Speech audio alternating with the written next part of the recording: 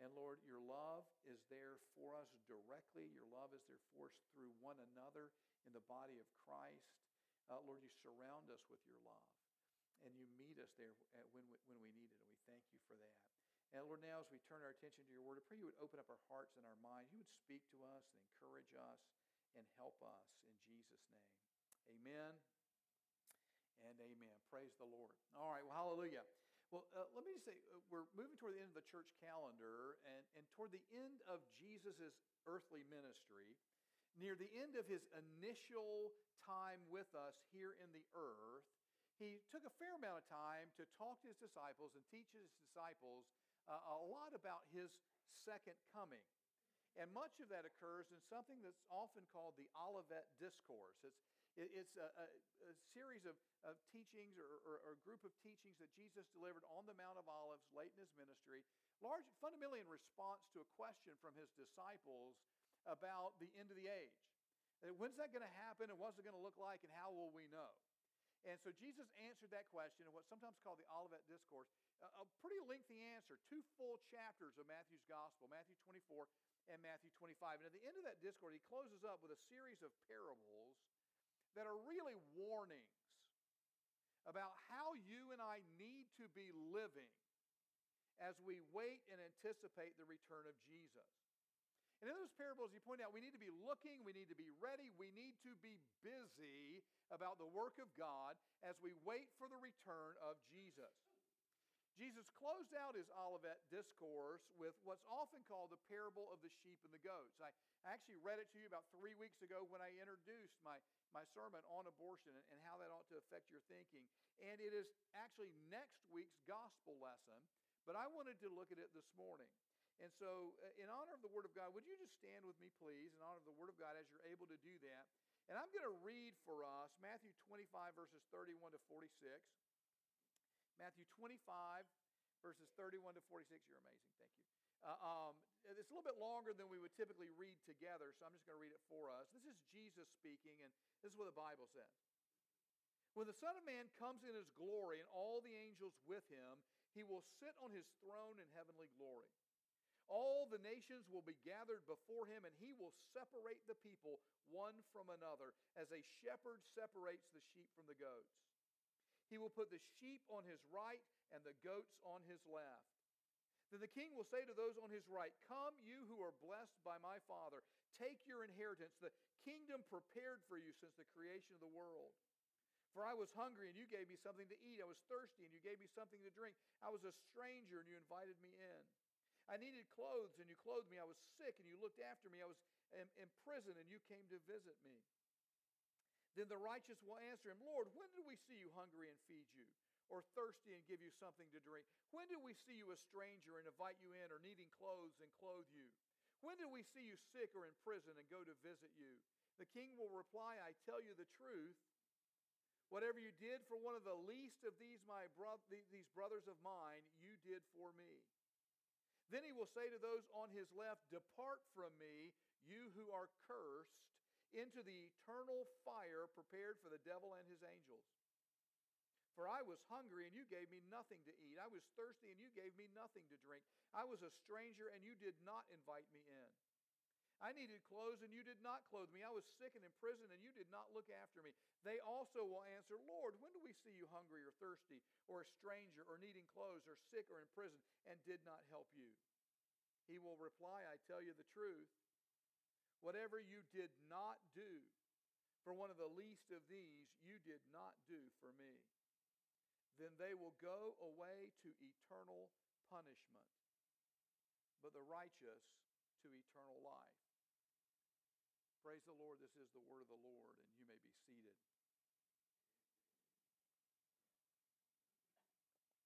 Now, as I said a moment ago, traditionally these words of Jesus are referred to as the parable of the sheep and the goats, because Jesus uses the imagery there of a shepherd dividing between his flock. But the truth of the matter is, this isn't really a very typical parable. It's actually much more of a straight-up declaration about what is going to happen. A declaration about the coming, inevitable, ultimate, final separation and judgment that is coming to all mankind. Before we dig into the details, I want to make sure you don't miss the larger setting of this teaching of Jesus. The giant who that precedes the what. Listen again to what Jesus says as he introduces this teaching. He says, when the Son of Man comes in his glory and all the angels with him, he will sit on his throne in heavenly glory. All the nations will be gathered before him, and he will separate the people one from another as a shepherd separates the sheep from the goats. This past Monday night at our Let's Talk discipleship gathering, I shared an article from a well-known Christian writer, well-known Christian person today, an article that I think is really terrible, frankly, but I shared it to open up discussion about it. And in a part of the article, the author stressed how, in his opinion, how crucial it is that you see Jesus and that you know Jesus as, quote, the brown-skinned Palestinian Jewish refugee Savior, end quote. But I have to tell you, as I look at the Scripture, and particularly as I read this passage this morning, it seems way more important to me that you see Jesus and know Jesus as God in the flesh. The glorious, high, and lofty one, the King of kings and Lord of lords, who was and is to come. The one who right now this morning is seated at the right hand of God the Father, and one day soon at the Father's bidding is coming back to judge the world. Coming back, when he comes back, he will summon the nations to gather before him, and everyone will show up. And when they do, he will separate them one from another, one at a time, as he sees fit, either commending or condemning each one, each soul, even with the slightest gesture of his hand. In these two verses, Jesus reveals his true nature. Jesus reveals his true self in all its glory. And the essence of Jesus is most certainly not found in the color of his skin. The essence of Jesus is not found in his humble earthly surroundings. The essence of Jesus is quite plainly found in his majesty and glory and authority and power. He is the Son of Man, whose coming was foreseen and foretold by the prophet Daniel. And speaking of this great Son of Man, Daniel described it this way. He said, in my vision at night I looked, and there before me was one like a son of man, coming with the clouds of heaven. He approached the Ancient of Days and was led into his presence. He was given authority, glory, and sovereign power. All peoples, nations, and men of every language worshiped him. His dominion is an everlasting dominion that will not pass away, and his kingdom is one that will never be destroyed. I want to assure you this morning, this is how you need to see Jesus. This is how you need to know Jesus, because this is how he's coming back. He's coming in the clouds of heaven, surrounded by the Bible says all of them. Surrounded by all the angels, commanding the nations to gather before him, and then passing judgment on every person. And I want to be sure as you read these words of Jesus in Matthew chapter 25, that you understand this is how Jesus describes himself. Jesus is talking here about himself. And you got to kind of wonder, what sort of self-image does someone have to talk about himself in those terms? People who don't know the Bible very well. People who don't really know Jesus, or don't know that much about Jesus, who don't really know the things that Jesus did, who don't really know the things that Jesus said. Sometimes people like that like to talk about Jesus as a great moral teacher or as a great religious leader. But I got to tell you, there have been lots and lots of great moral teachers and lots of great religious leaders, and absolutely none of them ever talked about themselves like this. None of them predicted their own death and their own bodily resurrection from the dead. None of them ever claimed in and of themselves to have the authority and power to forgive your sins. None of them ever said they were coming back and commanding every nation to stand before them. And when they did, they would personally sentence every human being to an eternity in either heaven or hell. People don't talk like this about themselves. And yet Jesus does. He says, speaking of his own return, when the Son of Man comes in his glory and all the angels with him, he will sit on his throne in heavenly glory. Did you catch it? He says, when he comes in his glory, in his own personal, blinding glory. Not when he comes reflecting the glory of the Father, but when he comes emanating the glory that is his own. You can reflect the glory of God. I can reflect the glory of God. We should reflect the glory of God as his creations, as his dearly loved children, sent to represent him in the world. We're supposed to reflect the glory of God. But if we got half a brain, we understand when that happens, it is in fact the glory of God, not the glory of us. And we do everything in our power to make sure God gets the credit for it. And yet Jesus, on the other hand, comes in his own glory, lighting up the sky with it. And what does he do when he gets here? Radiant in his own glory. So when the Son of Man comes in his glory and all the angels with him, he will sit on his throne in heavenly glory. He sits down on a throne of glory that is once again his own. He doesn't have to borrow one. He's got one that is for him.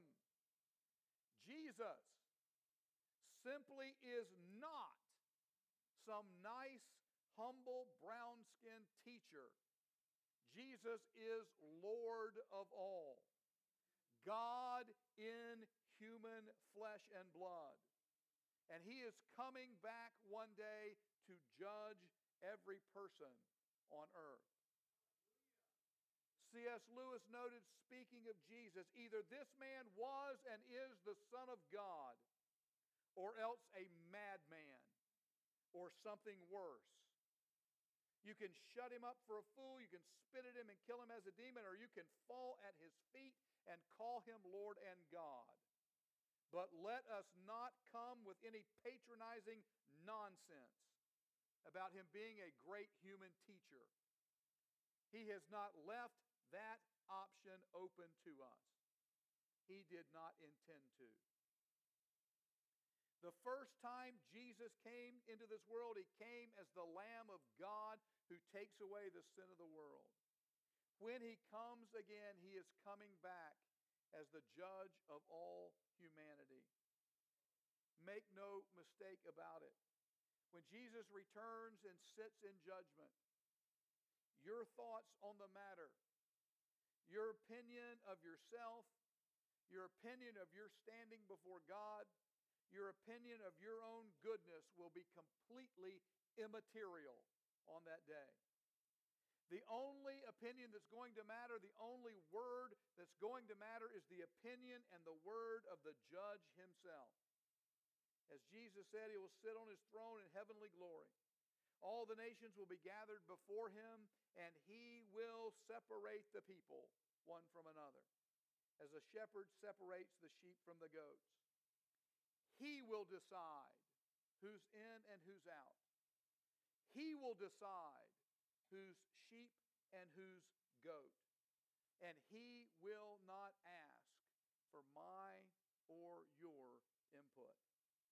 Oh, how I hope this morning that you know Jesus and you see Jesus as he really is. From this brief but crucial introduction, Jesus then goes on to talk in some detail about the separation he is going to make on that day. And he talks in no uncertain terms about the things each group of people did or failed to do. The sheep are commended, for example, for giving food to the hungry and drink to the thirsty, for welcoming the stranger and visiting the abandoned and providing clothes for the needy. The goats, on the other hand, are condemned for their abject failure to do those things, even presumably in spite of their ample opportunity to. Now, a careless reading of this passage, a reading that lacks a proper grounding in the rest of the Word of God, might lead you to conclude that Jesus is teaching here a sort of salvation by good works. Might lead you to conclude that Jesus is saying, if you do enough good things, you can make it into heaven. The problem with that reading is it is flatly contradicted by the rest of the Bible. Biblically speaking, there can be no doubt whatsoever that salvation, peace with God, and a place in heaven is available only by the grace of God, and that only by faith in Jesus. When his disciples asked him on one occasion, "Who can be saved?" the Bible says Jesus looked at them and said, "With man it is impossible, but with God all things are possible." When they asked him about the way they should go, Jesus answered, "I am the way and the truth and the life. No one comes to the Father except through me." As the Apostle Paul explained to the Ephesian Christians, it is by grace you have been saved through faith, and this not from yourselves. It's the gift of God, not by works, so that no one can boast. So make no mistake about it. You cannot do enough work.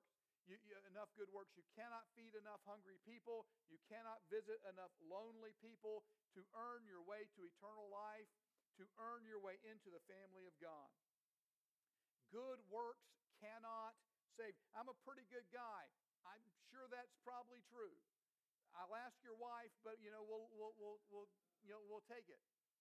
I'm a pretty good guy is not good enough.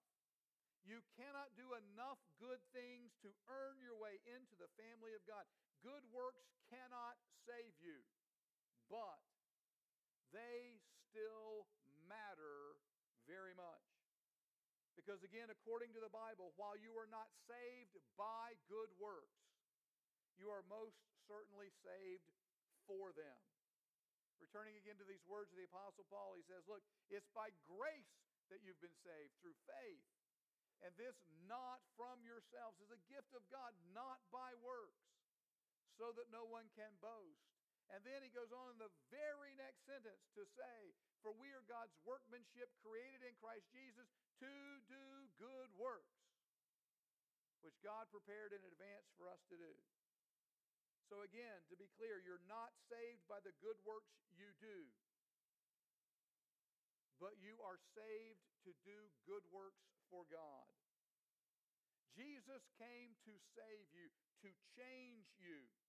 His salvation is designed to change you into the person God wants you to be, the kind of person God created you to be, the kind of person God designed you to be, a person who lives like Jesus, a person who loves like Jesus, a person like the sheep Jesus describes in his teaching about the sheep and the goats.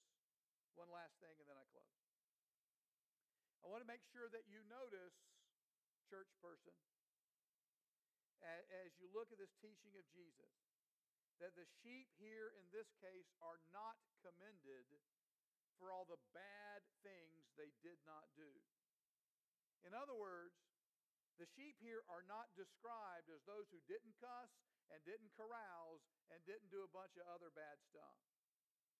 Rather, the sheep here are commended for who they have become in Jesus.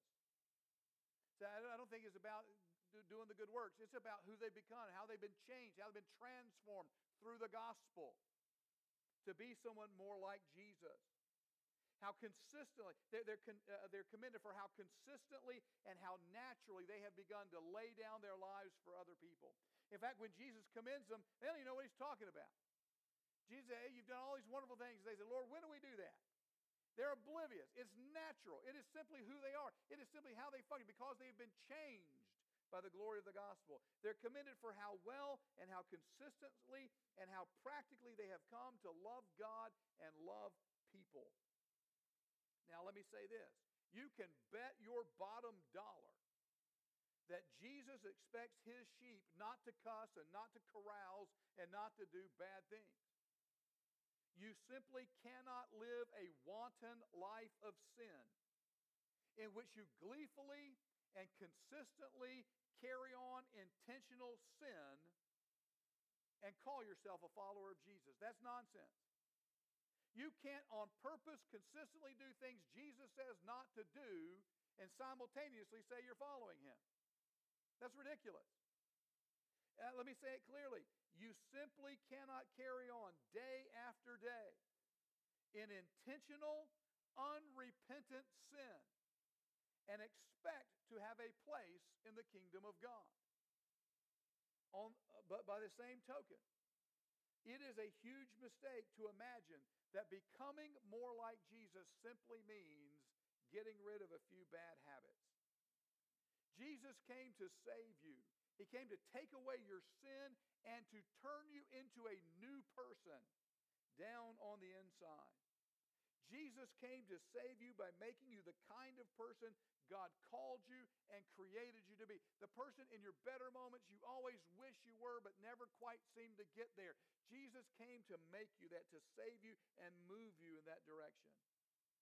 In our Let's Talk About God and Politics series, and in our Let's Talk About It discipleship gatherings, I have been trying to point out over and over again how in this world, so often the left steps in to help by offering wildly unbiblical and often patently evil solutions. And in this world, how often the right steps in to contradict the solutions of the left without ever doing anything to actually try and help. Which is why, as the people of God, we've got to stop trying to identify left and right and identify as Jesus and the people of God. And then as Bible-believing followers of Jesus, we must speak the truth in love and step personally into the hurt and the pain and the muck and the mess in order to try and bring the healing and the hope and the love of God. We must become the sheep we have been called to be and do the things we've been called to do. We've got to feed the hungry. We've got to clothe the naked. We've got to visit the sick and the lonely. We've got to love the unlovable. We've got to touch the untouchable. We've got to get our hands dirty as we seek to love and help a broken, hurting world full of broken, hurting people. It is simply not enough to think right and believe right. We also must go and live right. Jesus is coming back. May we be found busy when he gets here. Let's pray. Father, we thank you as we always thank you for the power and the clarity of your word. You show us things we need to know, things we would never figure out on our own. Lord, you show us the glory that you have. Show us the glory of Jesus as he and you are one. You show us the coming day of judgment, and you tell us how to be prepared. Help us, O Lord our God, to heed your word and to live like you want us to live, trusting in the grace of God through Jesus to be sufficient for our salvation, but then doing the good works you've prepared in advance that we should do, that we might glorify you and help others. Make us that people, we pray, in Jesus' name. Amen and amen. Hallelujah. We're going to continue to worship the Lord.